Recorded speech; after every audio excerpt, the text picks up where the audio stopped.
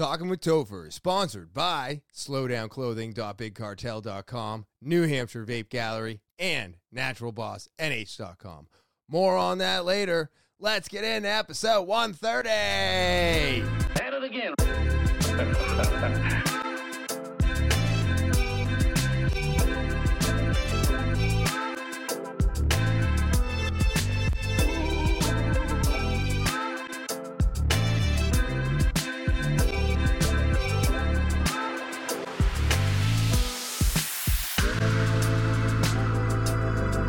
What is happening, TWT fans? It is September 29th, 2022, and how are all of you? I hope everything is going well out there. I have got an exciting podcast for everybody. I can't wait to get into it. So before we get into any of that, let me start off by saying thank you. Thank you to all the subscribers. I appreciate you for subscribing, sharing, rating, all of the things that you do for me and the podcast. Thank you so much. If you're new to the podcast, welcome. Welcome to all my new subscribers. I greatly appreciate you as well. And of course, if you are new to the podcast and you are just stopping by, checking it out, maybe just listening, go ahead and hit that subscribe button. It is the one thing I'm asking everybody to do. It is the most important thing that you can do for me, and it really does help me come back week after week. All right, so go ahead and do all of those things. I greatly appreciate it. Of course, if you want to get more involved with the podcast, TALKIN with Topher at gmail.com. That's talking with Topher at gmail.com. Maybe you got a question. Maybe you want some advice. Maybe you have a story that needs to be heard. Go ahead and send that email over to TALKIN at gmail.com. And I'm on social media, so go ahead, give a follow. That's right. Instagram, Twitter, Snapchat, TikTok, and Facebook. Again, Instagram, Twitter, Snapchat, TikTok, and Facebook.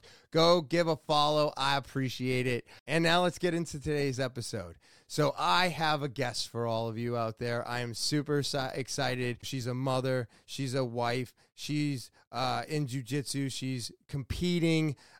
She's an engineer, which we didn't even get to get into. So there's so much going on, and just an amazing, amazing person. So instead of me rambling on and on and on, let's get into today's episode. Talking with Sam Clay. Welcome. I'm super pumped to have you on. The rapport that we have is actually mostly from Professional Martial Arts Academy, and I have not seen you in quite some time, but I can see that you've been keeping pretty busy with your competition and your jiu-jitsu and everything like that. Super pumped to have you in studio, and why don't you tell me a little bit about what's going on with you, with your jiu-jitsu and everything? What's happening lately? Are you competing again? Yep. So it's been a really busy spring and summer and now early fall already. It seems like time is just going faster and faster. Yes. Before the pandemic and before I had a baby, my husband and I, we used to compete every month. But now it seems like we compete like once every few months. Mm-hmm. But it doesn't seem like it's been that long of a time, which is kind of interesting. So since Lucas opened his own school, we've been, working hard, trying to, make sure, get the team together, work hard, support each other, and also getting more and more people to compete. So, yeah, that's been really great, really rewarding to see that, to be a part of that. And for this fall, I was originally planning on doing no-gi Pan American Championships in Texas, but unfortunately work commitments due to the geopolitical situation is making it tough to travel in a few weeks. So most likely New Haven, Connecticut Open is happening in November, and No-Gi World is in December. So, there's definitely a lot more opportunities to compete. So we'll see. No kidding. Mm-hmm. And what do you find? I'm so curious. Like, I don't do no-gi. I've only done gi. I think I've done no-gi once. What do you find to be, I don't want to say easier because it's jiu-jitsu. It's not easy. It's always difficult to a sense. But do you find it to be easier to do what you need to without the gi or with it? It depends. I find that with no gi, it can be more difficult to pass because you don't have as many grips to utilize to do the pressure passing that I like to do. I find that to be more difficult. I do find certain things to be easier about no gi. For example, chokes, guillotine chokes, Peruvian neckties, anaconda chokes, Darce chokes. I find to be easier no gi. Really? Yep, because there's not as much gi fabric in the way to execute the choke. Oh, okay. That makes sense. No kidding. Yep. Yeah, it's a different game. I love it. Wow. So how long, like, have you been doing gi, no gi since you started? Or was that something that you took on, like you started doing gi once you got like to your blue belt or something? Like when did no gi start for you? So my husband, when he had me start doing jiu-jitsu, his philosophy is, I want you to start doing no gi right away because a lot of people postpone that till it's too late. It's never too late, but they postpone it like, pretty far in their journey in the gi. And what we find is as people progress, the gap between their gi and their no gi is very wide. Yeah. So I started training no gi right away. We put as much importance in the no gi as the gi. And I found that to be pretty beneficial as I've progressed because I find if you can do a move in no gi, it makes your gi game even easier. Oh, okay, because the gi's not there, so you have to pull it off. And then if you can pull it off no gi, kind of easy to find it with a gi. Right. Right? Am I getting that? Okay. Yep. So, yeah, I've always liked no gi better. That's just kind of like my little secret. So most people like the gi better, but like I love no gi. I love the physicality. I love the dynamics of it. It kind of feels like more of a realistic fight situation. I love the faster pace of it personally. Wow. All right. So you said your husband got you into jiu-jitsu in general. And how long have you guys been together? Well, that's an interesting question. So him and I met the summer after high school in 2004. Oh, okay. We've known each other for quite a long time. That's 18 years? Yep. Right? But we weren't always together. Actually, we were not together for quite a long time, just because you meet the summer after high school. We were from the same hometown, but he went to a private high school, which is why we didn't meet until then.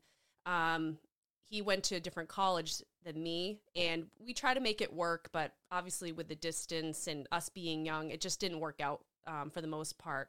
And then after college, I moved around quite a bit for the early part of my career. So that also, wasn't easy for us to reconnect. But after my brother passed away in 2013, I moved back home and we reconnected at that time. Oh, okay. So it wasn't until your brother passed that you reconnected. Correct. Oh, wow. All right. And so you were telling me off mic that when you at that time, that's when you really started to get into jiu-jitsu and all of this with your now husband because of his death. And this was a struggle that you had to get through and come out on the other side. And I've seen the videos and pictures that you've definitely become a stronger person coming through such a traumatic, horrible situation. Can you touch on that a little bit? Like what was that? What was it like? I mean, I know it's sad and horrible. I get that. I just unfortunately buried my wife's grandfather, and it doesn't matter who it is. It always hurts. It just hurts. It sucks when people leave us. So I understand that part of it. But what was it about what happened with him that fed, like, I feel like you had already embedded that into your brain that you needed to do something to help alleviate that. Yep. And so the option just happened to be jiu-jitsu. You know what I mean? And I don't know if that's true or not. I'm just saying that it seems like it. But can you touch on that a little bit? Absolutely, sure. So my brother passed away in March of 2013, and it was obviously a hugely traumatic event for our family. Right. It was very devastating because drug addiction, there's a lot of ups and downs with, having your family member go through that. You go through periods of where they're doing well and you're very hopeful. and then you have periods of relapse, and it's just so disappointing to go through that time and time again. So unfortunately, he lost his life, and just having that happen and supporting my parents through that was just enormously difficult. And I was living in Connecticut at the time, and I just felt like at that moment that I needed to come home. Okay. My parents lived in Massachusetts, and I felt like I just needed to be home. That's really, I've always wanted to live in southern New Hampshire, northern Mass area. I'm like, this is my time.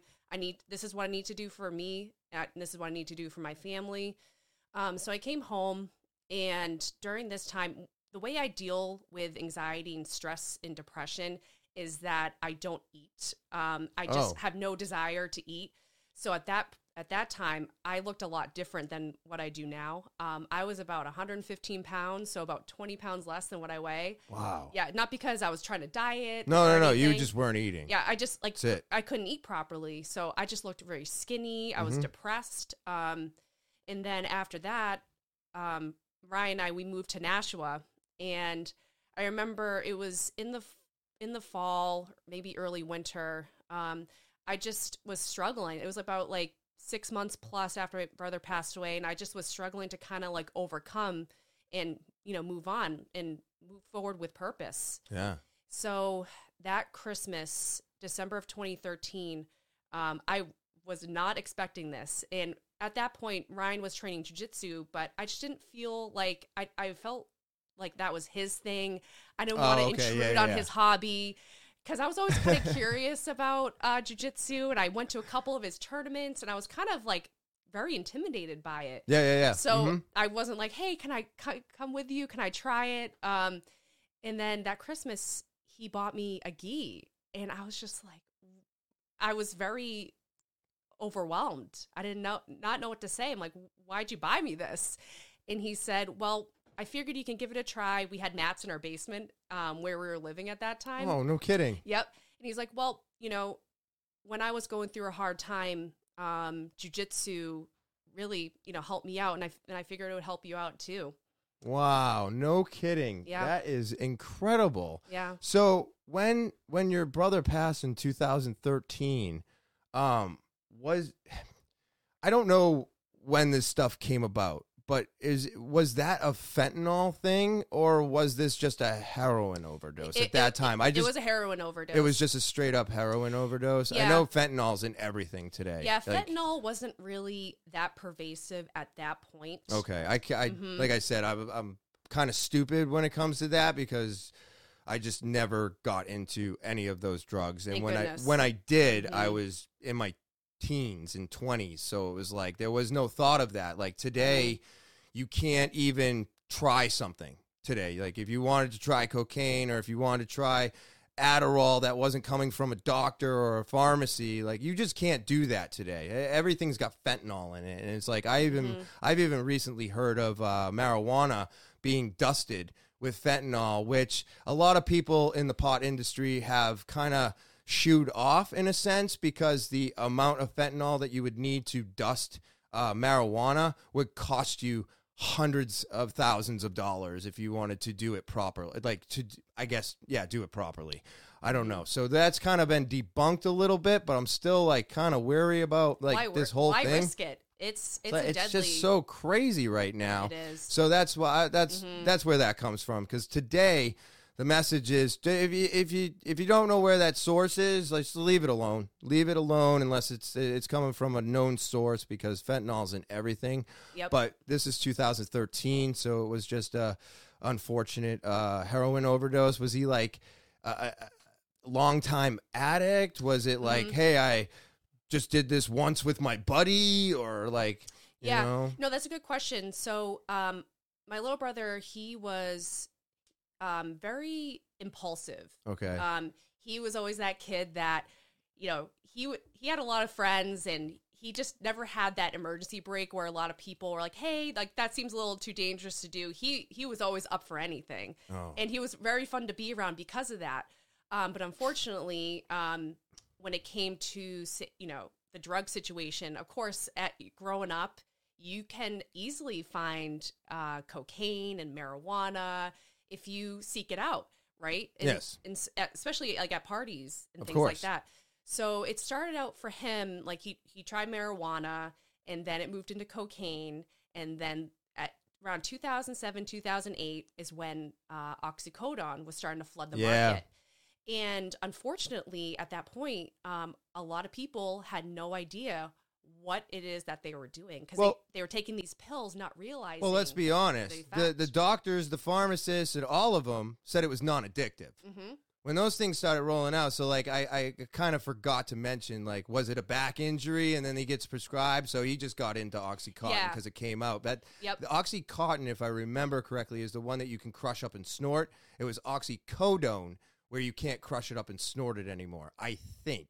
Yeah, I'm not really sure, you know. But either way, to say that they're non-addictive and they would be fine and everybody could take them was what we all know today. It was a bullshit message. So that's very sad and unfortunate. It's criminal. It was criminal. It is criminal. I believe Johnson & Johnson's doing a payout. There's a whole bunch of these assholes that are doing payouts, and it's just like, I don't know. I get so angry about the pharmaceuticals in this country, the advertisements they're allowed to do, all these fucking false faces, and if you take this pill, you're going to be fine. But if this pill's not working, you can stack it with another one. And it's like, it's all these things that you can just keep piling on pills and medications. And hey, let's just forget about a good diet and some fucking exercise, right? Like, what are we doing? You know what I mean? So I know that's not probably his story per se, but that is the story that everybody's living with today. 75% of our commercials are pharmaceuticals on TV. It's absolutely disgusting, but please go on. What happened with him?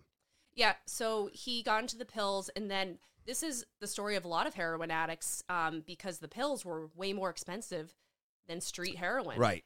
So once he realized he couldn't sustain the addiction to the pharmaceutical medication, he still was seeking that high. And that's when he turned to heroin. And it was shocking when my parents told me that was his drug of choice. And he barely graduated high school. The only reason why he graduated high school is because, you know, my parents, you know, my older brother and I had really good reputations in high school. And as such, we had good relationships with the administration at the school. And my parents had a system with the assistant principal and others at the school to do the best we can to, like, get him through high school. It wasn't that he wasn't capable. He was very academically smart. He was a gifted wrestler. But unfortunately, as high school progressed for him, he started skipping school more and more. So his attendance wasn't good. Yep. And that affected his wrestling as well. Of course, yeah. Yeah. I think if he had put his mind to it and stayed clear of drugs, he would have been a D1 wrestler for sure. He had that much talent. And he would have been such a good jiu-jitsu competitor, like, no doubt. So that's why, like, it would have been so great, like, if he had lived to, like, share this with him, because I think he would have really enjoyed it, because my husband used to wrestle too. So it was, you know, it's a really good avenue for former wrestlers to continue their athletic journey. I mean, wrestlers in jiu-jitsu, if they stick around, because sometimes they can't do it, they get very frustrated, which is kind of humorous, but not really to them. You know what I mean? But it's still, I mean, they're insane. They're scrambling, they're holding. It's a whole nother level of, especially when they start getting good. There's a wrestler at Rick's school, CJ, and this kid just got his purple belt, and it's just a different game. I feel like he's toying with me. I'm like, what is happening? I was like, whoa, what? When did the page flip? And it's because he's got that wrestler's mentality, and now it's turned over to jiu-jitsu, and he's learned how to blend them. And it's just, I'm like, wow, this is insane. I can never have that. And it's incredible to feel. So how old was he when, unfortunately, he passed? 24. 24. Oh, my God. Wow. Trying to think of what I was doing with 24. I wasn't doing anything good, that's for sure. I was drinking a ton, getting into a lot of trouble. But, man, it's just so unfortunate. So this happening, you're depressed, you're not eating, and now all of a sudden you get a gi for Christmas, and now what? You go down to the basement, give it a shot for a minute. What level of belt is your boyfriend at the time? Because he doesn't turn into your husband for a couple more years or something like that, right? So Ryan was my boyfriend at the time. So he was a 3-stripe purple belt at the time. Oh, okay. Yep. Wow. Yep. So we would go down to the basement, and he taught me the basics of jiu-jitsu. First we learned how to tie my belt. That took me a while. It was very confusing for me. But he said, we're going to do this every day until you get it, and you can do it yourself. So we started every session with that. And then the first things he taught me were the flower sweep. Oh, cool. Yep. Closed guard, and how to do a basic back take from closed guard. So, okay. Yeah. Ryan, he has a very specific philosophy how to teach people jiu-jitsu. He is a stickler for fundamentals. And I'm grateful for that because he was my primary teacher for a lot of the beginning parts of my jiu-jitsu journey. So that's awesome. Yeah. Yep. So now that so at this time you're learning in the basement, when did you actually decide to join a school? When did you take it to the next level, I guess? Yep. Instead of just staying in the basement. Yeah, it took a couple months. So at that point, I was in a co-ed basketball league when I was working at BAE Systems. You were doing basketball too? Yeah, I was doing basketball, and I was, I wanted to make sure I followed through on my commitment to my team. So I finished that up for the season, and I was also doing a lot of yoga to kind of get my core strength up. Yeah. And, get my strength up before, hitting the gym, because Ryan told me that the school where we used to train was very heavy cardio. So he said, you don't want to come in flat-footed because, it'll be a problem. So fortunately, when I did decide to, I was ready to start, the school where we went to in Nashua had a women's program. It was really nice. It was Monday, Wednesday, Fridays from 6 to 7:30. It was a small group of us, so I really felt comfortable going there, learning with other women in a small environment. It made it less intimidating because the school where we were at had a really large, co-ed class at 7:30, which I did attend later on, but I just felt like at that point I just wasn't quite ready to dive right in there. So yeah, but so when you start the school and stuff, did you start at PMA?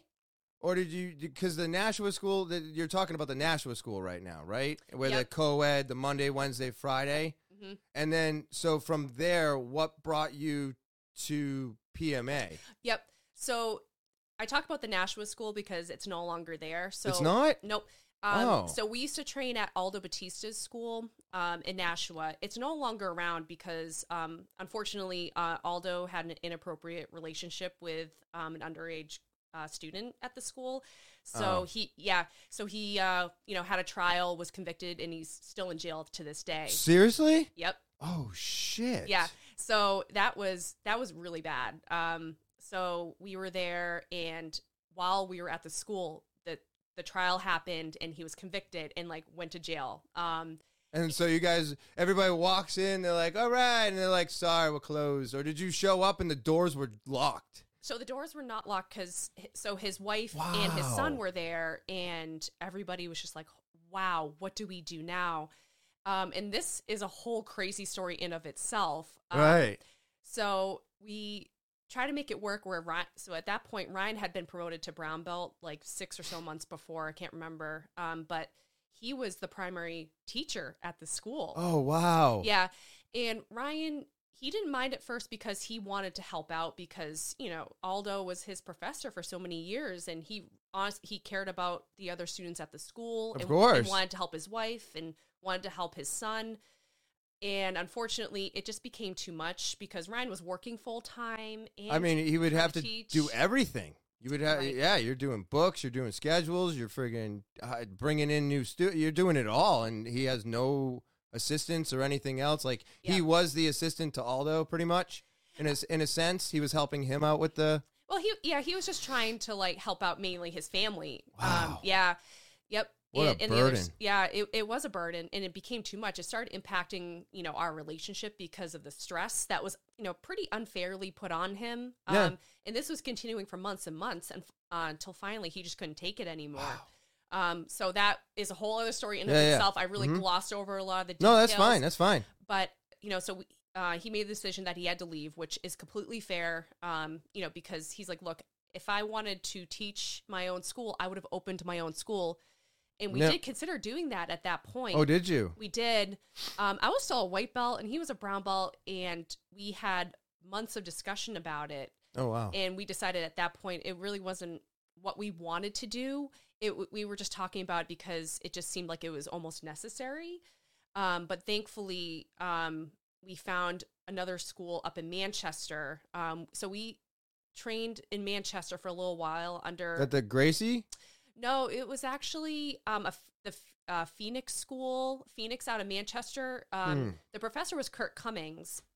But that came to an abrupt end while we were at the World Championships in 2015 because he was commuting from like way up in New Hampshire down to Manchester.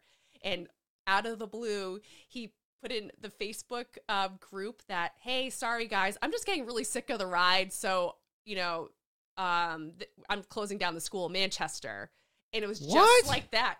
Yeah. Really bizarre. Wow. Yeah. Yeah. Kurt's a really nice guy. He was technically super sound, you know, but it was very unsettling, you know, to have him close down the school like that. And we did not know what to do. So then our friend Greg West, he opened up his school called Aqueous in Bedford. It's still there. Yeah? Yep. Oh, yep. okay. Yep, it's right by the airport. So we were there for a few years, you know, because Greg was our friend, and yeah, so it worked out just fine. Wow. Yeah, so he's like, hey, you know, Ryan, he allowed Ryan to train for pretty much free, you know, because he was, you know, brown belt. He won upper belts there, and he's like, yep, he gave me a pretty good deal. He's like, hey, I want like you to, you know, come here and be like a face for women in the school. Yep. So yeah, we were there for a while. Wow. Until I had my knee injury back in 2017. Oh, what happened to your knee? Yep. So one night at Aqueous, I was training, and I was sparring with a guy that literally just got promoted to brown belt that night. No. Yes. And I'm not going to name this person by name because he opened up his own school in the area, and I don't want to talk badly about him, but him and I were sparring, and he was always kind of rough, and I was always very apprehensive about rolling with him. Mm-hmm. Yeah. And I was going for a sweep, and instead of accepting the sweep, he came around to my back, and I was standing, and he jumped on my back, and my right leg snapped in half. So I tore my ACL, my MCL, my lateral meniscus, and chipped a few bones. Holy shit. Mm-hmm. Yeah. That is so awful. You know, it's just so awful when people do stupid shit like that. Like, that's just a stupid move to make. It's unnecessary. Mm-hmm. And what are you trying to prove? Like, what are you doing when you do something like that? You know, I always got upset about that. Mm-hmm. We've had plenty of people, even in our school, that are just, they're just musclers. They're not technique. They want to muscle through it, and if you start getting the upper hand with the technique, then they just turn around and they know that they can just use their strength to do whatever they want. But when they do that, they wind up hurting people. Right. And that upsets me more than anything. It's like, well, that's unnecessary. You know, if you're over 200 pounds and you're rolling with somebody that's not even 150, what are you doing? Right. Why? Exactly. So I was, you know, I'm about 135. This dude was like 185. So I'm not sure why he thought it was even remotely safe to. It doesn't even sound like a good move. Yeah, it was a pretty boneheaded thing for him to do, to put it mildly, and 100%. It hugely inconvenienced my life for a long time. 6 months to a year. Right. And it cost me, it required 2 surgeries, multiple months of physical therapy. Yes. Yeah. Absolutely. Oh my God, that's almost a year's salary for somebody. Yes. Yeah. Yeah. It's easy. Yeah, exactly. You know, year's salary and a year off. Mm-hmm. Jesus Christ, what a nightmare! And I just get so upset when I hear things like this because, you know, we hear about it. You know what I mean? And just people just do stupid things, and then something that should never have happened, and then all of a sudden you gotta, hey, don't do this. Be mindful. And it's like, yep.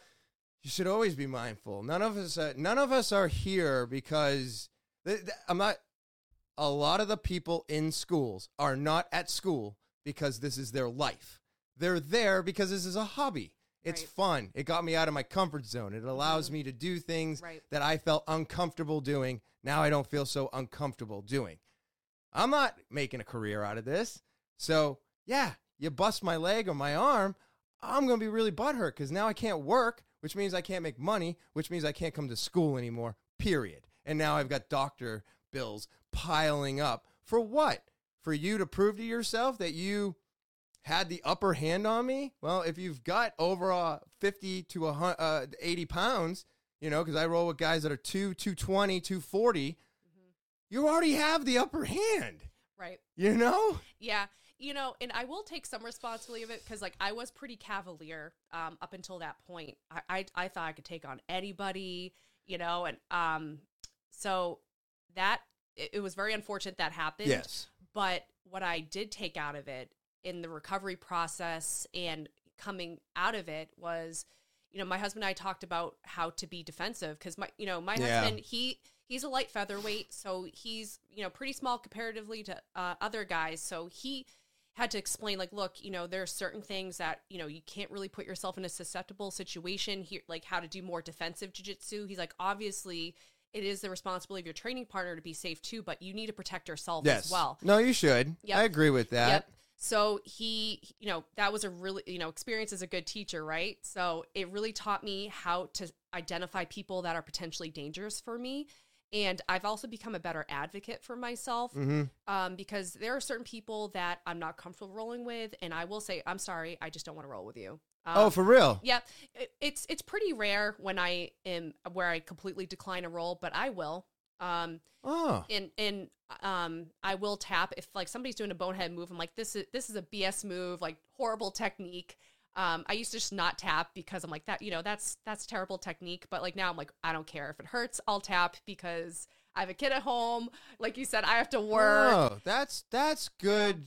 That's actually good food for thought because there's been bonehead moves and I'm like, this isn't a move, but it's kind of bothering my shoulder and I'll just move through it because I'm like, if he moves a little bit, I can do this. You know what I mean? Mm-hmm. But that's actually a better thought. If it's improper, it's not being done right, and I'm being hurt, just fucking tap, stupid. Yeah. So I like just that. Tap. Yeah. I just tap now because before I'm like, no, I'm just going to get through this because, you know, it was my ego. It was completely my ego. I'm like, who cares if I tap? No one cares. I'm not competing against this guy.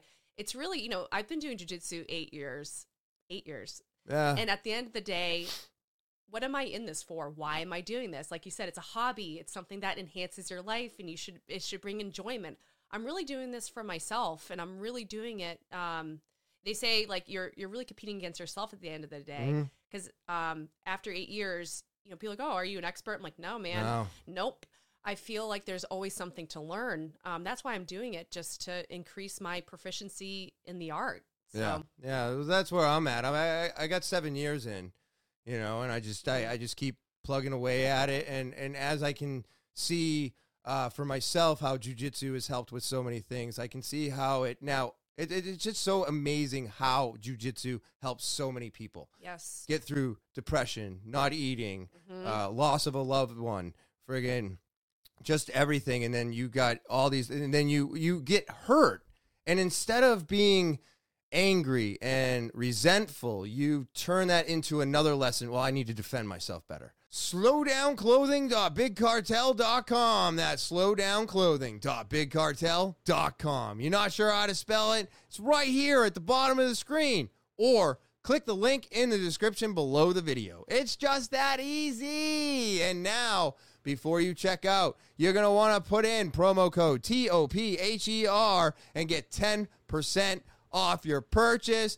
I absolutely love this website. They have the most amazing products I've ever seen. They've got all new hats, all new shirts, all new kids' tees. Speaking of kids' tees, the kids are going back to school. Did you get them new clothes? Well, if you did, you got them at the wrong place. You should have gotten them Slow Down Clothing. Yeah, you want your kids to be the cool one in school, right? Have all your friends going home and, Mom, I saw Tyler's shirt, and oh my God, it's a little monkey, and I loved it. Yeah, we got to go to slowdownclothing.bigcartel.com, Mom. We got to go. We got to get these shirts. That's how I'm going to be the cool kid in the class. And this goes for all of you out there as well, and even not in school. You want to wear the dopest clothing ever? Tattooed inspired prints, amazing skateboards, sweatpants, sweatshirts, board shorts, towels. They've got it all. They've got everything. They're always putting out new and amazing prints.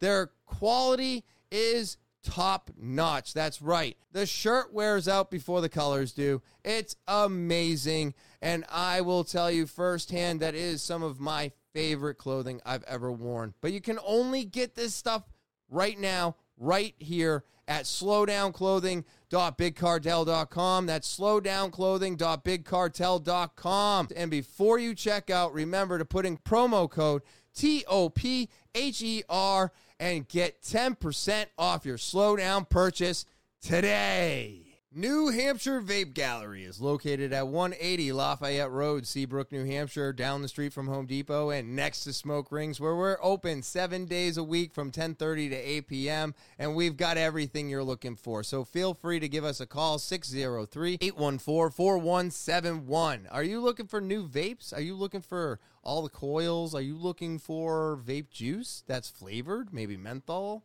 Huh? It's hard to get these days. More and more states keep putting on flavor bans, but not us in here in New Hampshire. That's right. We got all the flavors. We got all the menthols. We've got it all. And I've got it all in stock for you today.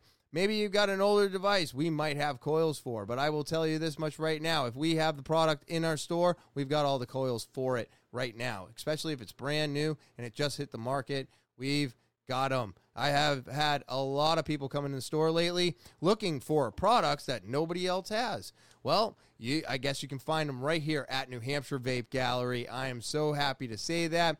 Our stock is always up. Our D8 selection is giant now. That's right. I've got the Goliath coming from Savage. It's going to have 2 cartridges in it with a battery. We've got loose leaf. We've got pre-rolls. We've got chillums. We've got cartridges. We've got everything you are looking for in the D8 world. We are carrying it now and forever. Just more and more exciting things coming to New Hampshire Vape Gallery every day, every week. And I'm super excited to share it all with all of you. So come on in to New Hampshire Vape Gallery, located at 180 Lafayette Road, Seabrook, New Hampshire, down the street from Home Depot and next to Smoke Rings, where we're open 7 days a week from 10:30 to 8 p.m. And as always, I look forward to seeing you there. NaturalBossNH.com. That's NaturalBossNH.com. Are you looking for the best organic products ever? Well, Natural Boss has them. That's right. You're looking for an amazing beard oil? I know I was. And now it's amazing. My beard is because of that oil. And then, of course, you got a foot and body soak, which I'm telling you, it melts those stressful days away. What? You have cracking skin? They got a salve. That'll help with that. And then, of course, if you don't have cracking skin, well, then use the body balm or the lip balm. And that's going to keep your lips or your skin nice and moist so that it doesn't crack. And all of these products are available right now at naturalbossnh.com. That's naturalbossnh.com. So go support small business, buy amazing organic products, and don't just buy one. Buy all 5 today. How difficult has it been being a woman in basically not as much now, but back then it was pretty male dominant, wasn't it? The jiu-jitsu sport?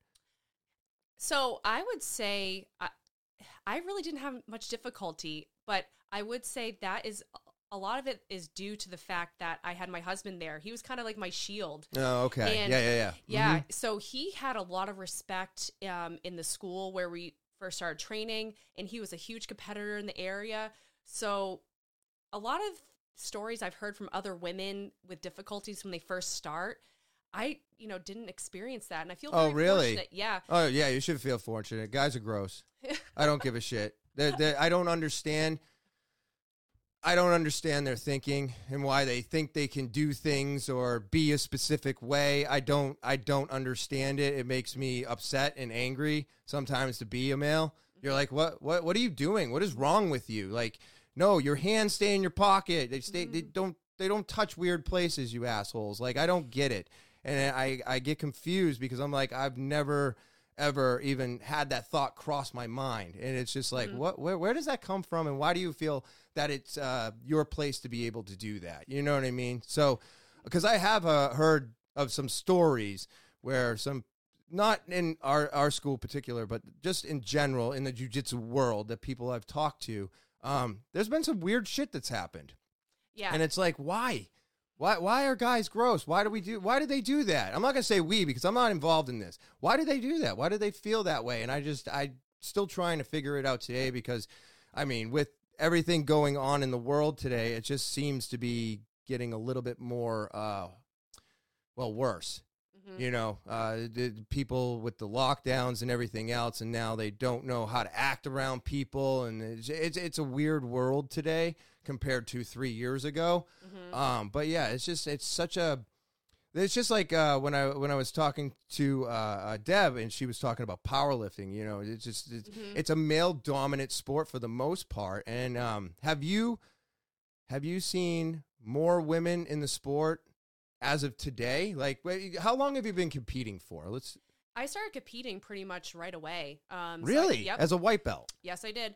Oh, shit. Yeah, and I think that actually is super important because competing is very, it's very scary. So the more you do it, the easier it gets to overcome your fear. The fear never goes away. I still get a lot of sweaty palms. I still get a lot of rational thoughts going through my head. Oh yeah, but I've taught myself over time to try to replace those negative thoughts with productive thoughts. Okay, like this is the technique I'm going to do. Very productive things that I can implement in the match. But in terms of competing, so that the environment has changed a lot. Yeah. So when I first started competing, the number of women competing was very small. And at that point, the IBJJF only had a couple of age divisions for women. It was adult division that goes up to 30, and then Master 1. That was it. So you're talking 30 kilos? The age group, the age brackets. It went up to 30 years of age. Yeah, okay. Master 1 started at 30, and then usually, so Master 1 now is from age 30 to 34, and Master 2 is 35 to 39, and then it goes up to Master 7 now. Oh, okay. Yep. So what happened was a lot of women 35 plus were like, gosh, do I really want to be competing against women 5 years younger than me? Right. You know, and as you got 40 plus, the age gap just got bigger and bigger. So from my point of view at that point, I'm like, gosh, I want to get as much competing in as possible because, I'm going to age out like after 35, that was what was going through my head. Because there was nowhere to go. You would age out. Right. Oh. You could still compete. Like there's no rule saying like after 35 you can't compete, but then you're kind of at a disadvantage, right? Well, yeah. Really, if you really think about it. So, but now, as of a few years ago, IBJJF now has Masters 2 and up open at every single competition. And that has gotten a lot more women competing at these local tournaments, which has been really great to see because a lot of the women from the area that I started training like at the same time, I've seen over the years, we've been competing at these same competitions over and over and over again. And it's nice because now we feel comfortable competing against women our age because we have jobs, we have families. Yeah, of course. And I Lucas wants me to compete in the adult division, which is very flattering that he believes in my ability to do so. But aren't you? What do you mean the adult division? So I'm 37. So yep. I'm Master 2. The adult division starts at I think age 17 or 18, and it goes through age 30. Okay. At which point you're eligible to fight Master 1.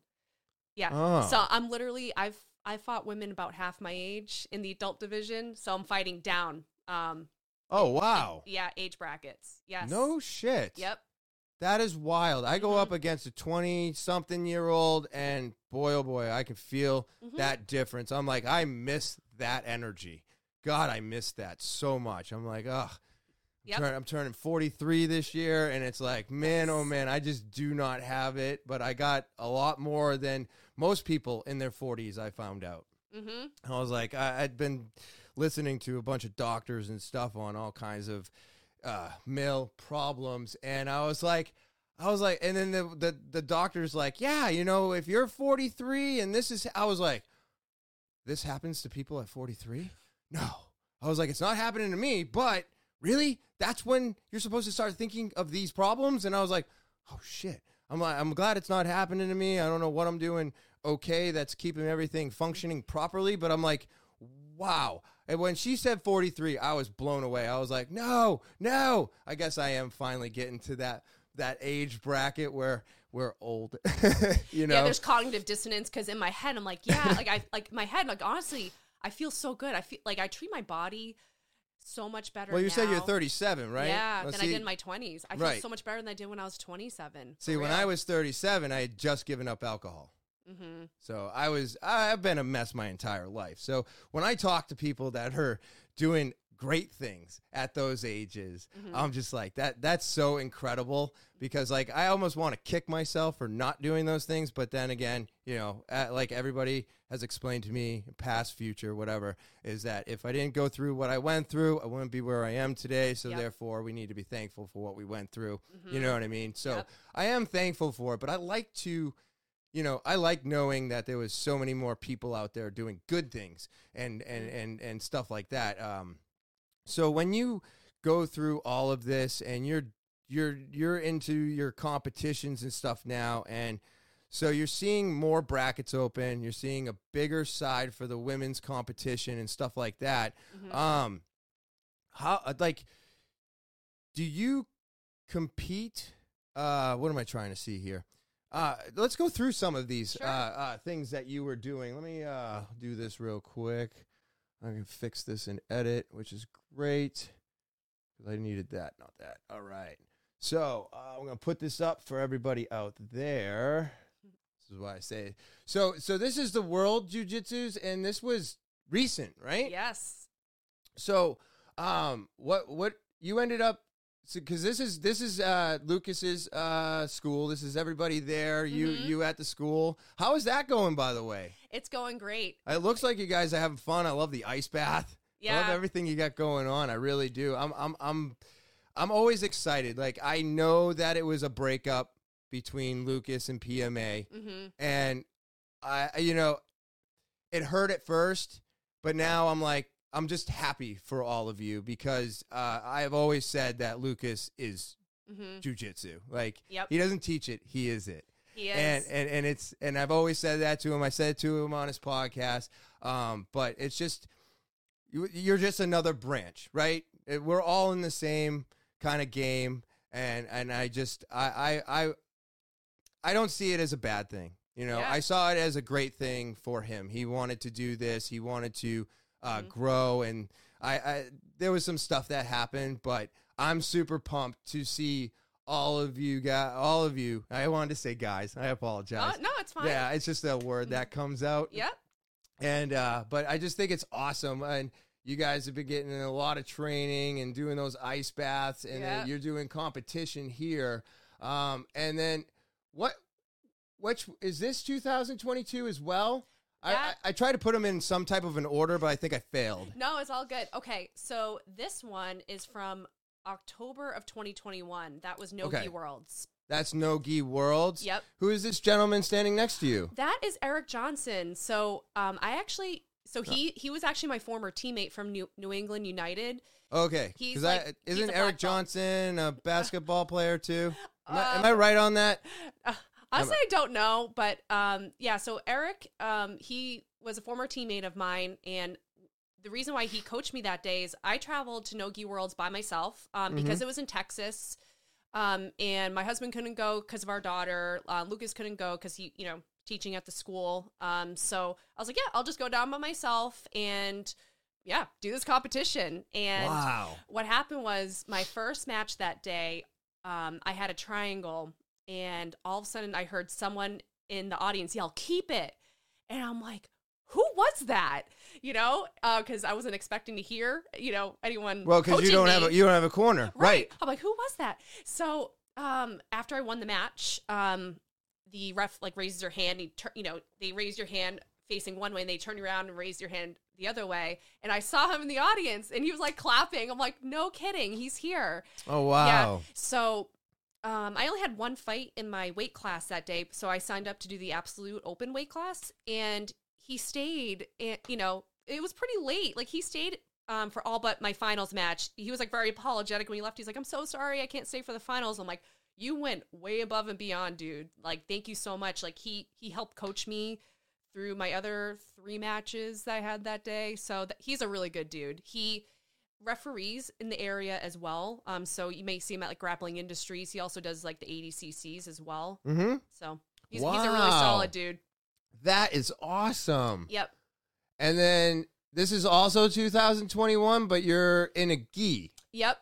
So the American Nationals happen around usually the 4th of July timeframe in Vegas. There's the gi competition, and it's a no gi competition.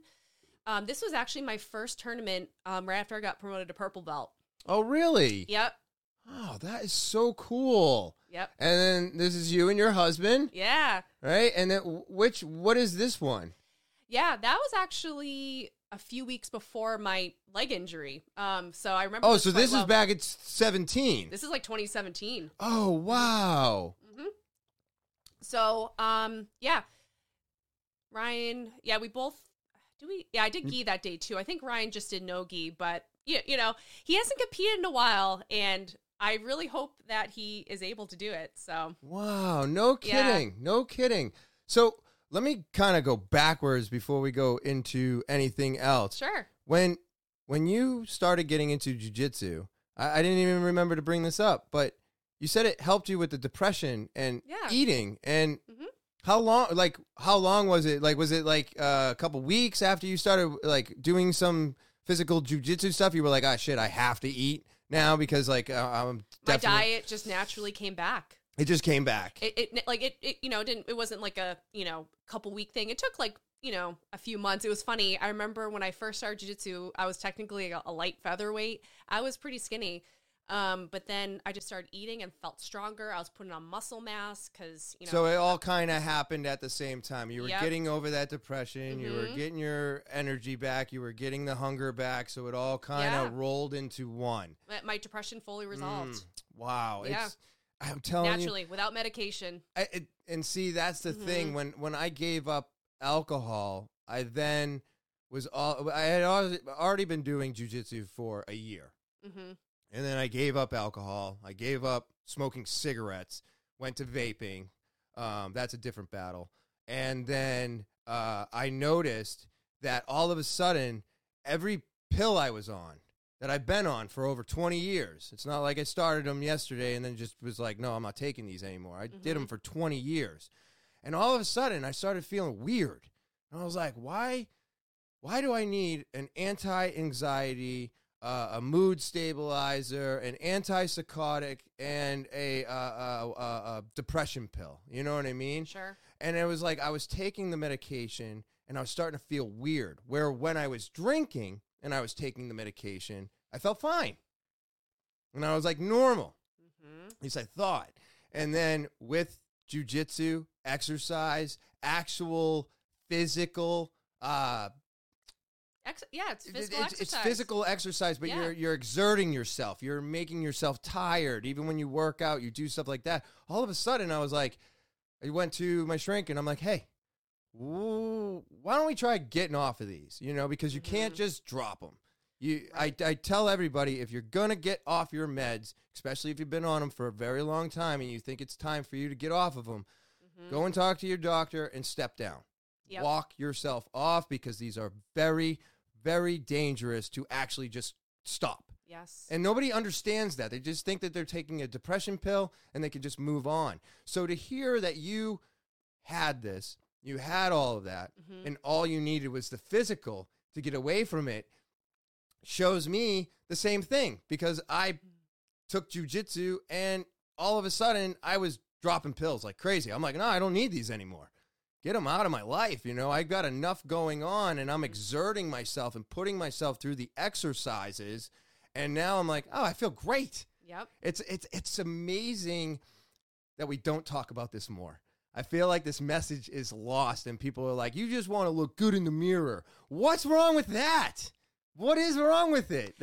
It's a bonus. I think that's the bonus of it all, is not only do I look good, but I also feel great, and I don't have to take a whole bunch of pills for it. You know, you get upset, you get angry, at least I do, and then I have to do something to help that. And so I'm glad that that's pretty much what happened to you as well. And it's like, I want that message more for people out there. They need to understand that exercising and exerting yourself and doing something hard is so rewarding. I've got a friend right now, and his girl is kind of tiptoeing on getting back to the mats. But it's not jujitsu, it's something else. But it doesn't matter.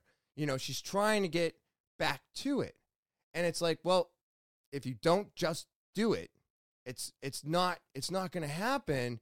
And it's like, well, I don't have the time. And then we all know that that's just an excuse.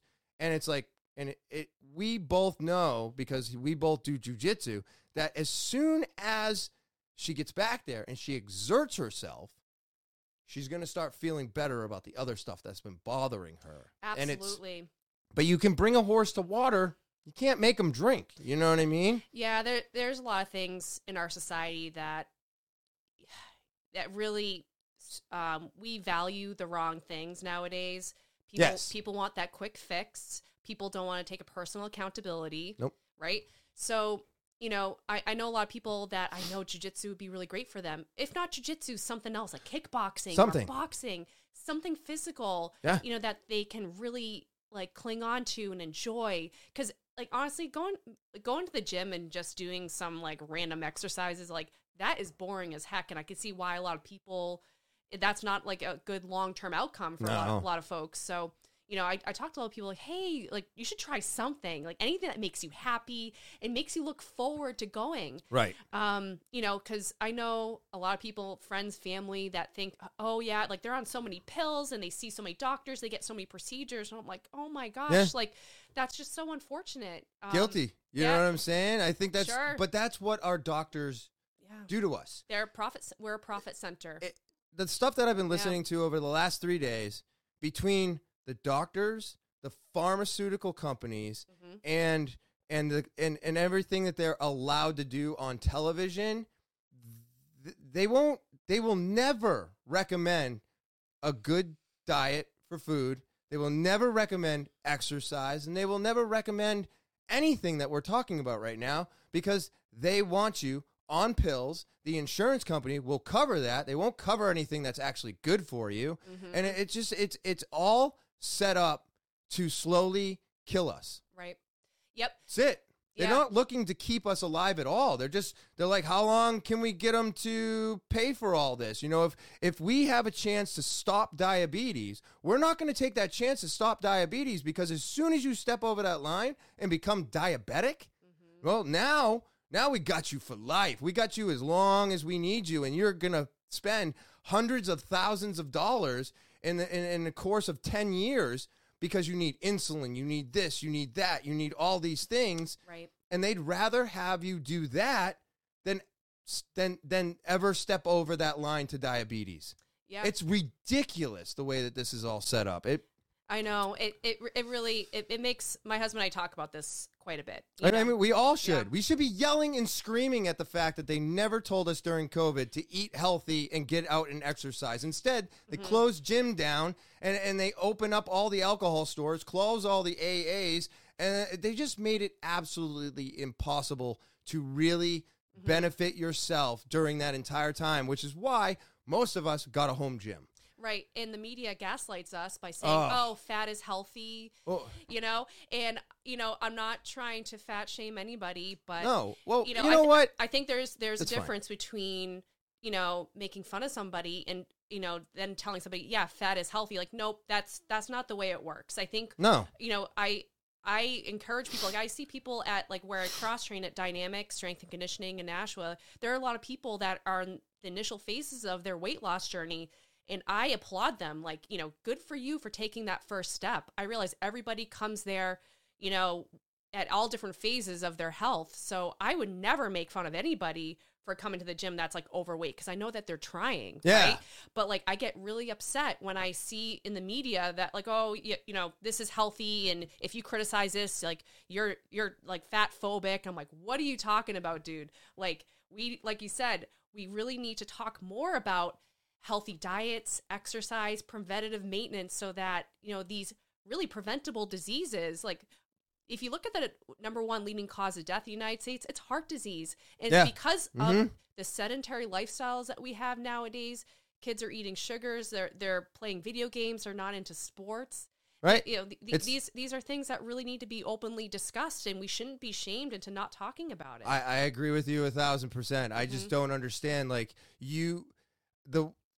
what I've learned from people, because I know that I'm not in the category of anybody really, because like I don't enjoy eating. I don't enjoy food. The only reason I eat it is because it's what keeps me alive.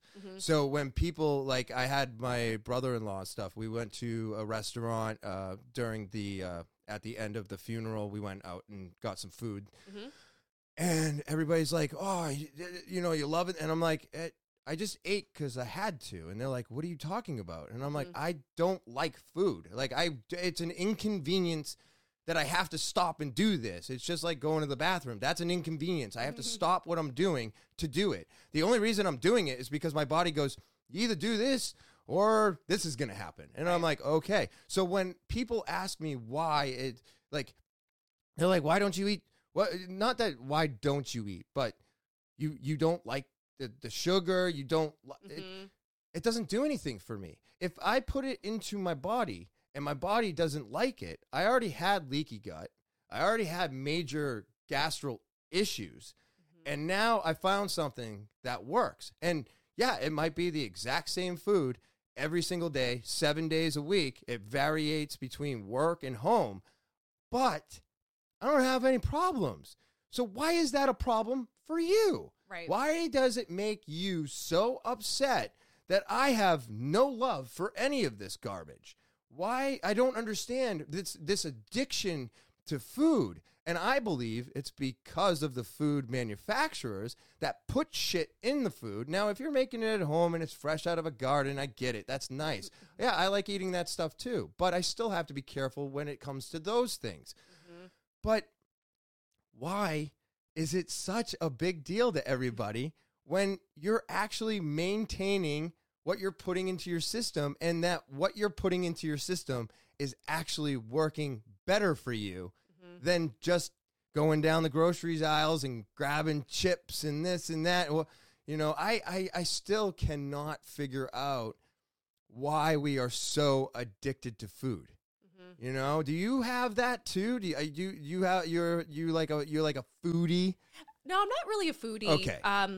I will say that my nutritional journey has been kind of iterative. I kind of had a breakthrough when I was cutting weight for the ADCC East Coast Trials this past fall. That was November of 2021. So in October, that's when I was doing the weight cut, because in ADCCs, there's only 2 weight classes for women. It's under 60 kilos or over 60 kilos. Yeah. So that's like 132 pounds. And I walk around like, at that time, actually, I was a little heavier. I was walking around like 138, 140. And I was like, gosh, like I really need to cut down, because otherwise I'm fighting like, Gabby Garcia's. So I wasn't about to do that. Wow. Yeah. Yep. So at that point, I was like, okay, I did like a thorough examination of my diet and like, what can I cut out? Because I thought I was eating kind of healthy. Turns out I was drinking a lot of milk. A ton. I like loved milk growing up. Like, me too. Yeah. Yep. And growing up, they were like, oh, milk is so healthy. Like they really the marketing was super good for drinking milk. So I thought like, yeah, if I drink like 2 cups of milk at dinner, it was not a problem, right? Nope.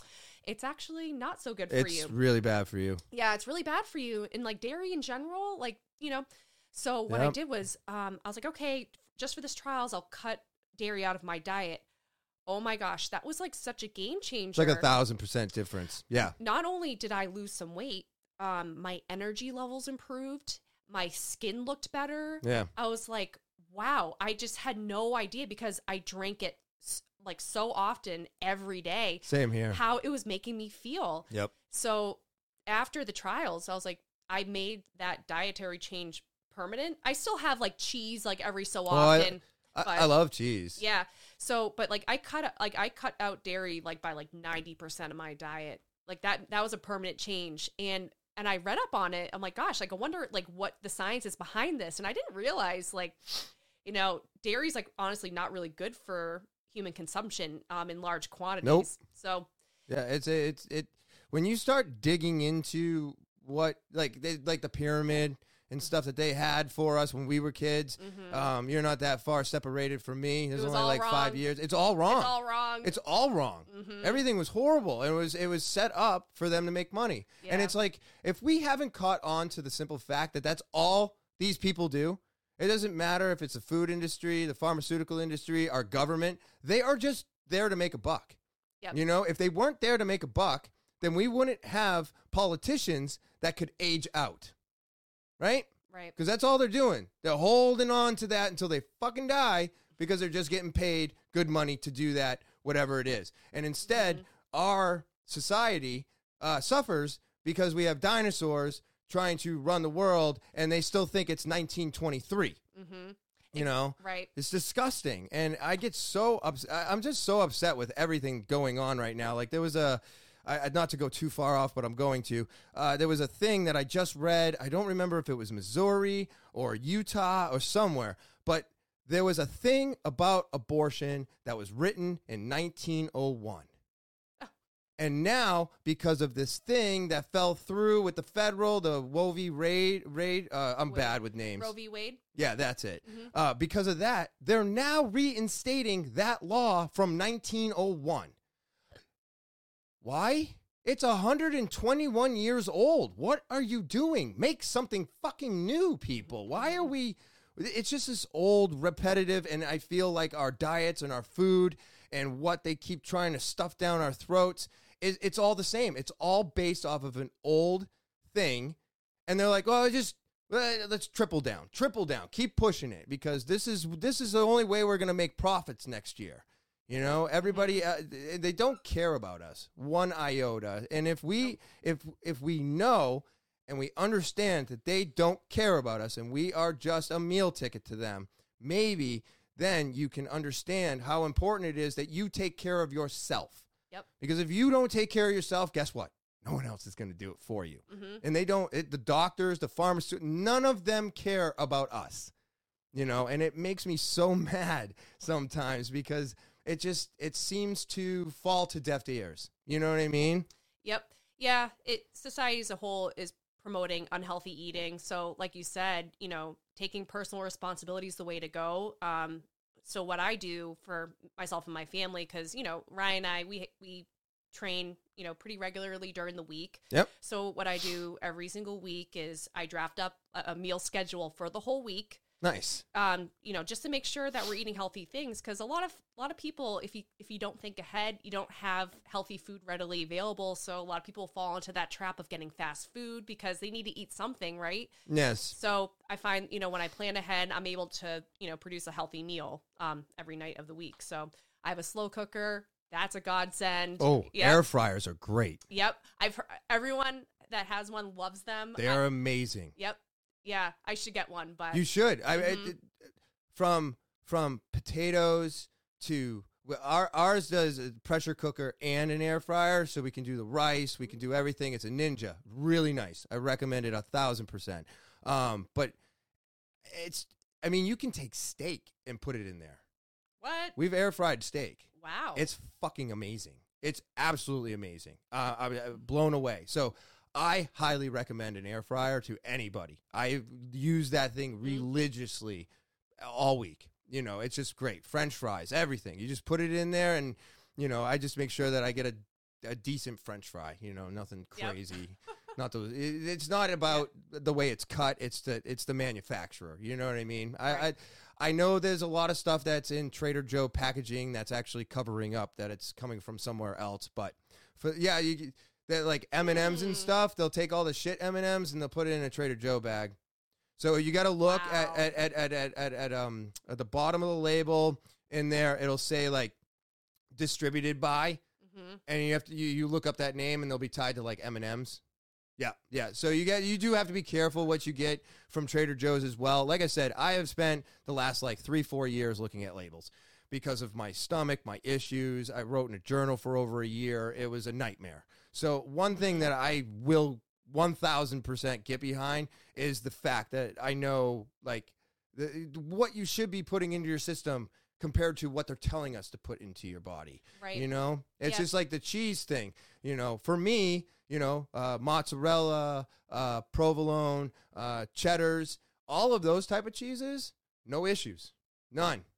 You go American, all this other, you start the processed stuff, dude, destroyed. So it just, you have to figure out what works for you. Obviously, we can toss ideas back and forth and tell people all day what we do exactly, but that's not going to work for you either. You have to figure out what works for the individual.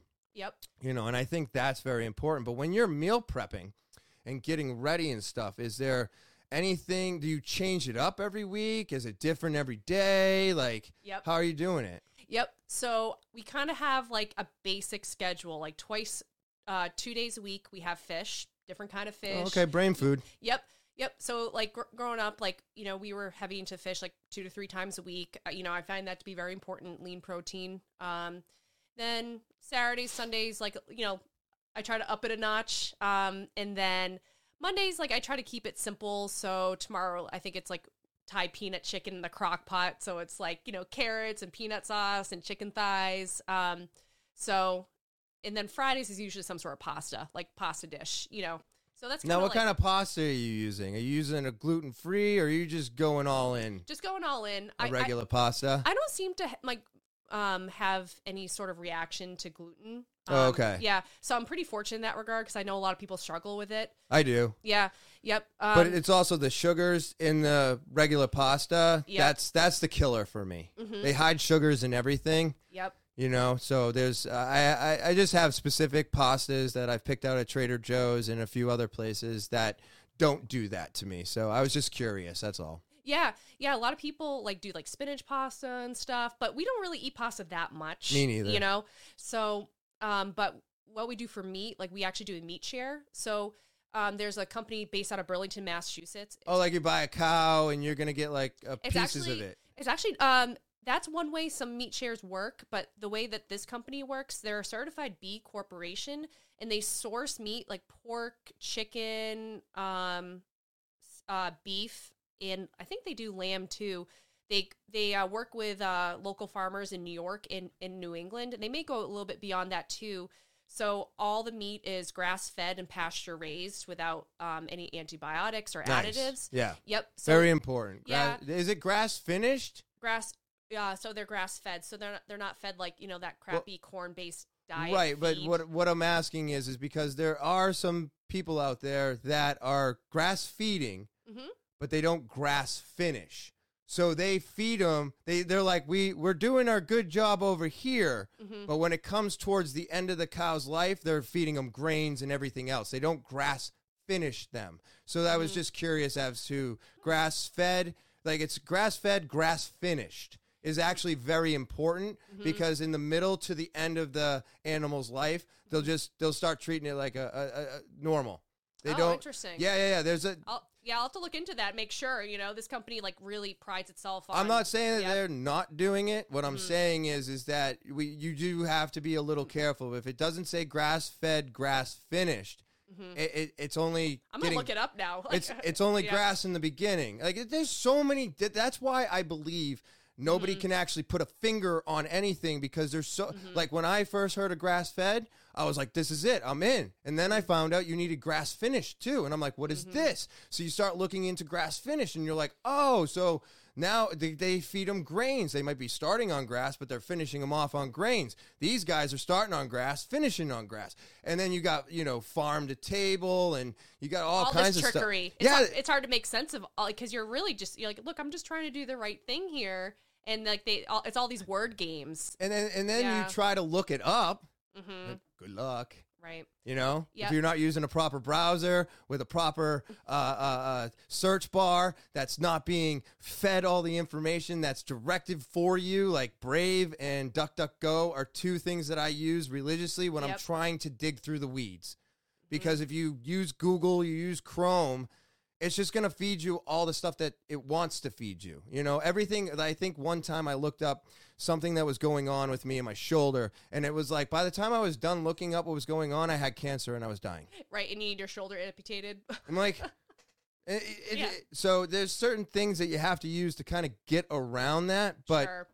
But tell me more about this company. I'm sorry to trail off there. No, it's all good. But like I will say that since because we used to buy like our meat at Market Basket, But since switching to this other meat, like honestly, the frequency at which I get cold greatly reduced. Like it was noticeable, and I'm like, and the meat tasted so much more fresh. Yep.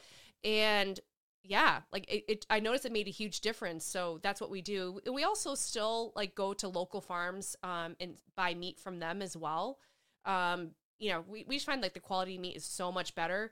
And with the seafood, there's a company that we buy from that works with local fishermen right off the coast of New Hampshire and Maine. And they actually like ship it like inland. So we go, like they ship it to like a farm in Derry, and we pick it up, and the swordfish steaks are like this thick. They're like amazing. Oh, that's great. What's the name of the company? It's called the Daily Haul. The Daily Haul. That's for the fish? That's for the fish. What was the one with the meat? Share? The Walden Local Meat. They're based out of Burlington, Mass. Oh, wow. And they deliver to our house in Auburn every single month. Oh, really? Yep. Oh, that's so cool. See, I go to BJ's. Yeah. I'm guilty. I'm like, I get my 85-15 and I get my my steaks there. But that's just because, I'm working on a budget right now. Yep. But For sure. I've noticed too with even with just changing everything, having to dial everything in, I hardly ever get sick. And it was like, this whole thing was going on. And so far, everybody around me has caught COVID and I haven't yet. And I've tried. And I don't know what's... Oh, I've tried. My wife got it. And I was like, come here. And we sat there and we watched TV, and I was like, you're not leaving my side. You still didn't get it? I was like, breathe all over me. And I just sat there and nothing happened. And I was like, I don't understand this. And everybody's like, well, you got 2 shots. And I'm like, I don't believe it was those. Mm-hmm. I believe I did more damage to myself with those than anything else. But that's my personal opinion. I got the 2 shots, so I can speak negatively about it if I want to, is how I see it. But it's just like weird. I'm like, what's happening? But out of everybody I know, I eat the best. Mm-hmm. There's, I've got friends that are like, I try, and then my wife brings food home, and I'm like, so don't eat it? And they're like, how? It's in the fridge. I go, my wife drinks. There's alcohol in the fridge. Should I be drinking? Right.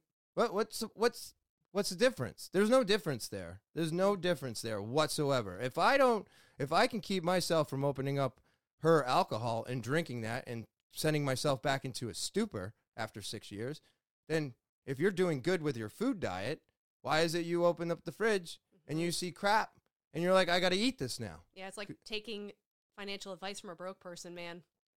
Like, I heard that, and I've heard it a few times, and I'm just like, what are you talking about? Mm-hmm. I'm like, that's crazy talk. Yep.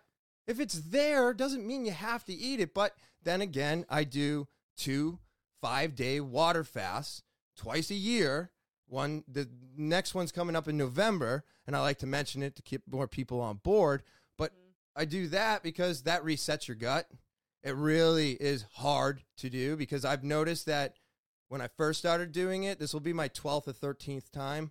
So it's been a couple years now. But when it first started, really easy. It wasn't bad. It was like maybe by the 5th day, I was like, whatever. Now, by the 5th day, I look like I got hit by a truck. I'm so weak, and I just feel sickly. And I'm like, wow. Whoa. But that's the difference between the body going empty with a shit diet and not taking care of yourself compared to eating optimally, taking care of yourself, and there's nothing left for the body to take. Right. It's like, why are we doing this again? And I'm like, because we don't want to drink for 6 months. And my brain goes, that's good enough for me. And we just, boom. And I drive myself to do it. And I stick to the discipline of eating the exact same way. And look at where it's done. I haven't caught COVID. I barely ever get sick. You're optimizing your intake by with the entire family eating healthy, and you guys are not getting sick as much as maybe you once were. And you're traveling, you're doing competitions. You got a kid at home. That is the greatest way to get sick. Kids, daycare, school. I was talking to a friend the other night, and he's like, dude, I don't think China needs to work on viruses or make them in a lab. All they have to do is go to a school and grab whatever these kids have, because I just got laid out for a week and a half from his girlfriend was working, and she caught it from one of the kids. She came home 2 weeks later. She's feeling better. A week and a half later, he's feeling better. And I'm like, wow. So that goes to show you what a great reward it is to actually worry about the stuff that you're putting in your body. I think it is very important to worry about it. It's not as easy as just grabbing something off a shelf and stuffing it in your face. It shouldn't be. You need to put a lot of thought into it.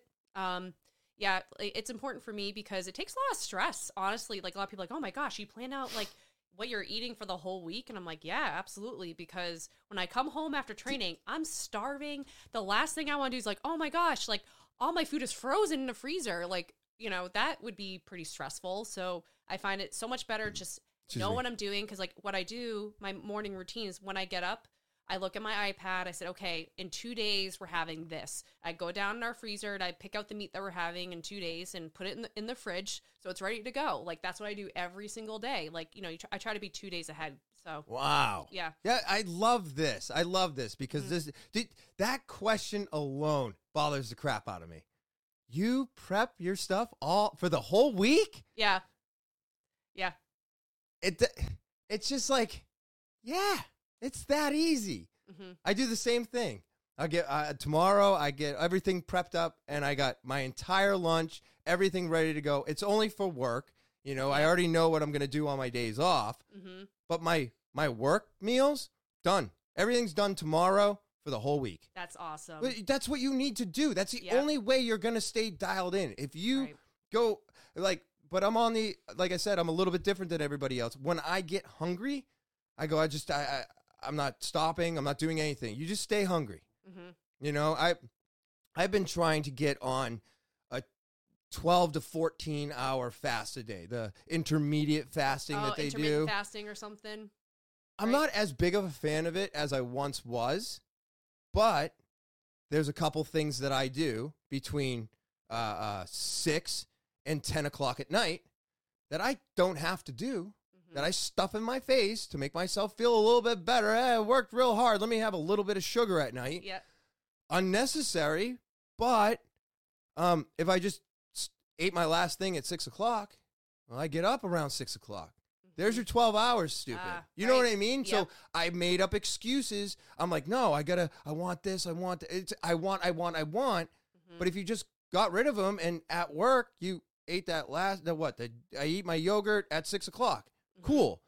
Well, that's all you have now. Now you only got water for the rest of the night. And guess what? When you wake up at 6, that's a 12-hour fast, stupid. You know what I mean? So we make these excuses. We make this stuff up in our heads to almost, I don't know if it's to hold us back, but it definitely, it stops us from being able to do what we're totally and 100% capable of doing. Absolutely. Yep. Yeah, like there's some days that are more challenging than others. Of course. Like, I find like sometimes I just can't get to training, like for whatever reason, like the work is just crazy. There's just too much going on. I like to call that life gets in the way. Yeah, life gets in the way. Like, it happens, the kids say, like, things happen. But I do make sure I'm like, okay, like, how much time do I have? All right, I have 10, 15, even if it's that little of a time time window.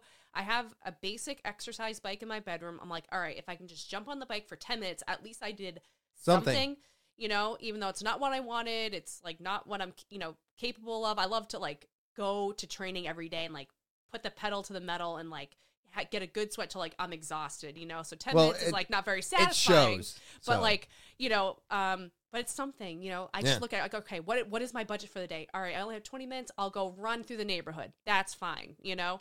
So I think just having that mentality of holding yourself accountable to do something with what you have, you know, really ensures that, you know, because it is easy to fall off the bandwagon, like with training, like one day turns into two. And it makes it harder and harder to go back. So as long as you do something, it makes getting over that little blip a lot easier. Yeah.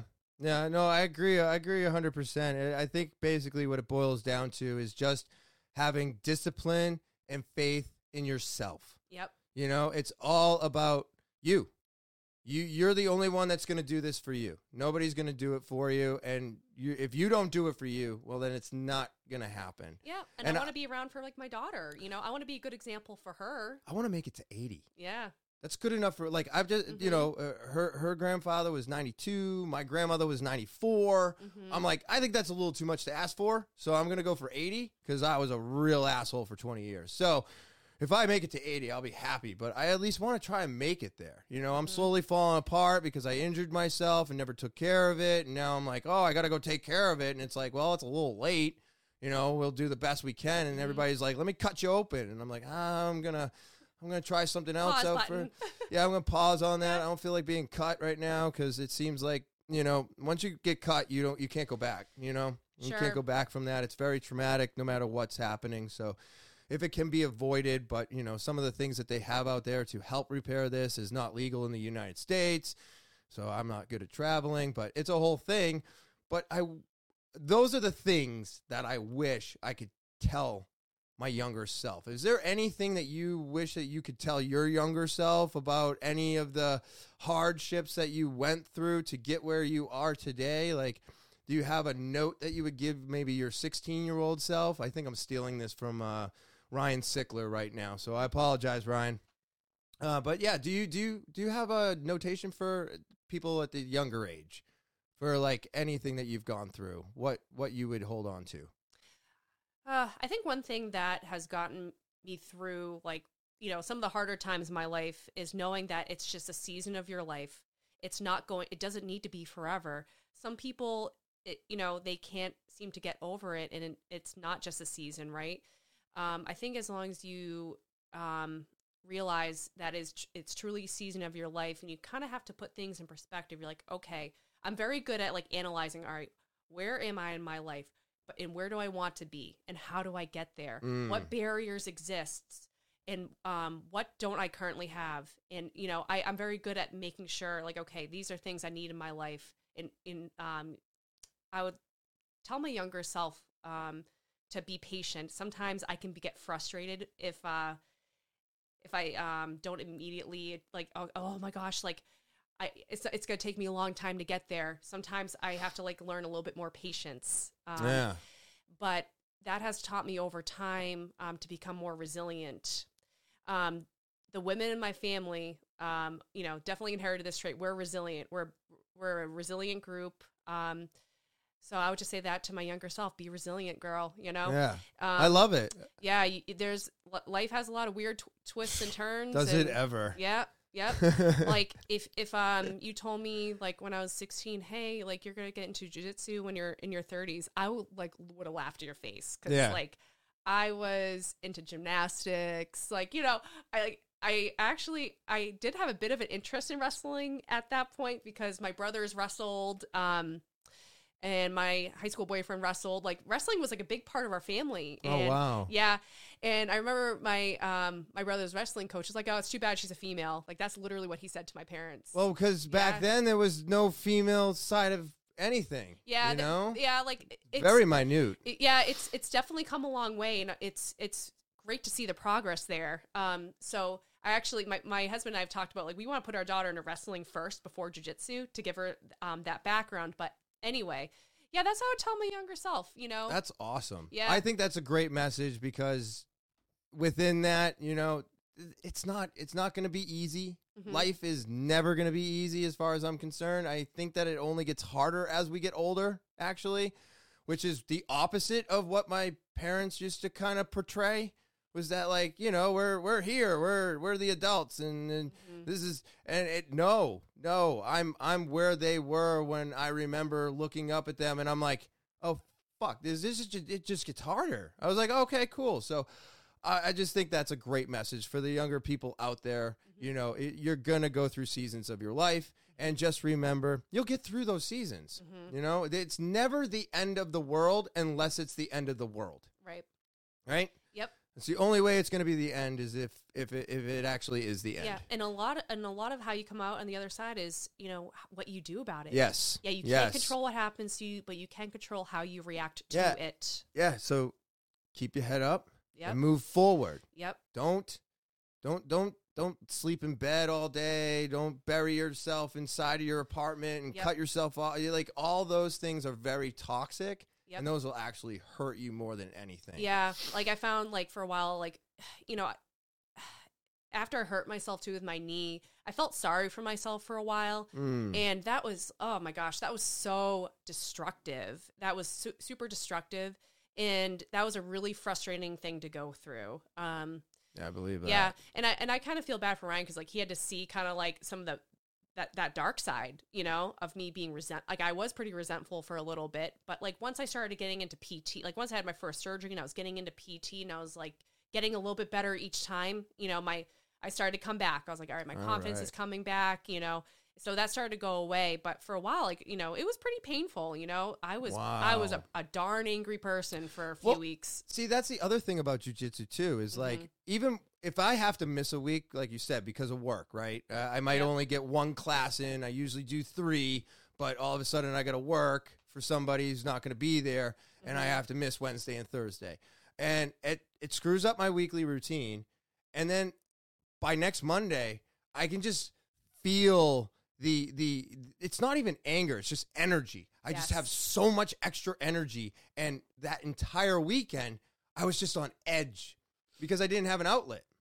And it just goes to show you how important the outlet is. Now, should I be lifting my weights and maybe trying to get to my outlet that way? Yes. But unfortunately, I let it collect dust. I like to be honest on here. So, but I need to do better at that. But that's something that I haven't worked into my discipline or my daily, because I've been dealing with everything else going on. And I'm like, the weights are there. I'll get to them. You know what I mean? Yep. So I just think all of this stuff is so important for the younger generation to understand and hear, because I don't know. They're watching other people play video games today. And it's so weird to me. I've never watched anybody play a video game unless I was waiting to take my turn in front of the arcade. So it's a foreign world to me now. And I'm like, oh shit. I'm finally the old washed up, I'm not a dad, so I'm just an old washed up guy. You know what I mean? I'm like, oh my God, I finally hit the point where I have no idea what's going on out there anymore. I have no idea what's cool. I have no ideas. And I'm just like, what are they doing? And it's all this watching people open things and watching people play video games and watching people gamble. I'm like, people watch people gamble money. Yeah. Isn't it sad when people live vicariously through other people? Yeah. I think it's, I don't know if it's sad per se, but I'm just confused. I'm like, why? Yeah, I'm very confused about it as well. Why are you watching them play this video game? Why don't you just play a video game? Right. Yeah. Like, I don't understand. So these things are lost with me. I don't really get it, but hopefully we can keep talking about this. I know there's bigger podcasts than me talking about the same things that we're talking about here, but from big to small, it's the same thing. We need to just keep reiterating it and getting it out there, because maybe one day, if we can actually have people that will work for the people instead of themselves, maybe one day we could get the pharmaceutical companies off of our TVs. We could get the doctors actually prescribing shit that's going to help keep us healthy instead of leading us towards all of this garbage that they want to force feed us. But before we get out of here, I wanted everybody to see I hope I'm not speaking out of term here, but the monster that you are on the mats, because I do have to say, oh, wait a minute, it wasn't this one. This is a good one too, but I saw this one. Let me make this bigger for everybody. This is, I screwed up. Hold on. This is fun too. I like it when I do this. Hold on. This is an editing issue, and I'm going to have to leave it in. Because I can't edit out what we just said. This is so much fun. All right, let me try this one more time. There you go, people. Check this out. It's a short one, but it's great. This is a amazing arm bar. When was this? This was from February of 2015. Okay. I was a white belt, and this was a Naga down in Connecticut. You're a white belt right now? That was when I was a white belt. In this? Yes. No shit. Yes. And bang. She tapped, and then she had to tap again, which I will have to say I thought was hilarious. Because I was like, ooh, she tapped. And then all of a sudden you're like, and I was like, oh, she tapped again. So I wanted to show people that. I think that what you're doing is awesome. Keep it up. But I do have a quick question for you. Mm-hmm. You said that starting competition when you're a white belt is probably the best place to start doing competition. Mm-hmm. And I've only done one competition. I think I was a blue belt, and all those things that you mentioned, the sweaty, the nerves, all of it. That's all I got when I was there. So eventually you turn that energy into like a thought process, and am I too late? No, absolutely not. Am I too old? No. All right. Nope. I don't know if you saw on one of my stories, but the IBJJF newsletter just featured an article. I did see that. Yeah. Yep. So I tell people this story. So one time when I was training at Bernardo Faria's academy, there's this older gentleman that came to visit. He was 73 years old, a brown belt. I hadn't got my butt kicked that badly in a long time. And it was like easy for him too. And I was like kind of salty about it. Wait a minute, you did a competition? No, like he was just training. Like it was at training one night when I was there. And he was just like visiting from out of town. Gotcha. Yeah. Cool. Yeah. And it was so humbling, but I was like, not going to lie, kind of salty about it at first. But after I was driving home, like, that was so inspiring, because now I realize that I have decades left in this sport, and I'm so happy about that. So, wow. The saying goes like jiu-jitsu is for everybody, but it's not for everybody, right? It's available for everybody that wants to make themselves better. Yep. Then in terms of competing, it's never too late. It's really never too late. But I do say that it is easier to start competition, earlier on, because the more advanced you get in belts, the more technical your competition is. Oh yeah. So that's the only reason why I say That's my fear. Yeah. So, but honestly though, if you never compete, you'll never know. Yeah, that's fair too. You'll never know. Yep. In most people, literally, everybody that competes for the first time, the same reaction happens, like, oh my gosh, I can't wait for the next one. Oh. So it's just like when you convince yourself to finally go to class, because sometimes you wake up and you don't want to go, but then when you're walking off those mats, you're like, yep, this is exactly where I needed to be. It was perfect. Yep. So exactly. you get that same thing when you compete too. You're like kind of nervous, get into it, but then when you're done, you're like, I'm coming back. Oh yeah. Yeah. Cool. Over time, I've looked forward to, I've done some pretty high level competitions the last year and a half. Yeah. Definitely. And I'm so glad, because each time I look forward to it, cool. Yeah. It's really cool to put yourself out there and represent your school, and you're having the team behind you. It's been a really cool journey. Honestly, I didn't think after having a child that competing was, in my future anymore. I'm so glad to, going through this process. I'm so glad that Lucas pushed me into it. I really have him to thank, because he saw, he's like, nope, you're a competitor. So he steered me back in that direction. So I'm super grateful for that. No, that's so amazing. And I'm so happy that you came on and we had this discussion. You're a wife, you're a mother, you're competing, you got jiu-jitsu. And I saw that you're an engineer. Mm-hmm. That's going to be a story for another time because I forgot to touch on it. But you have That's so okay. much going on with the jiu-jitsu and everything else with your brother. It's just absolutely amazing when I hear of hard struggles coming out on the other side, and you're just maintaining that discipline and that everyday better life. So thank you, Sam, for coming on the podcast. This has been great. With that all being said, I hope everybody out there has an amazing Thursday. Enjoy your weekend, and I will talk to you later.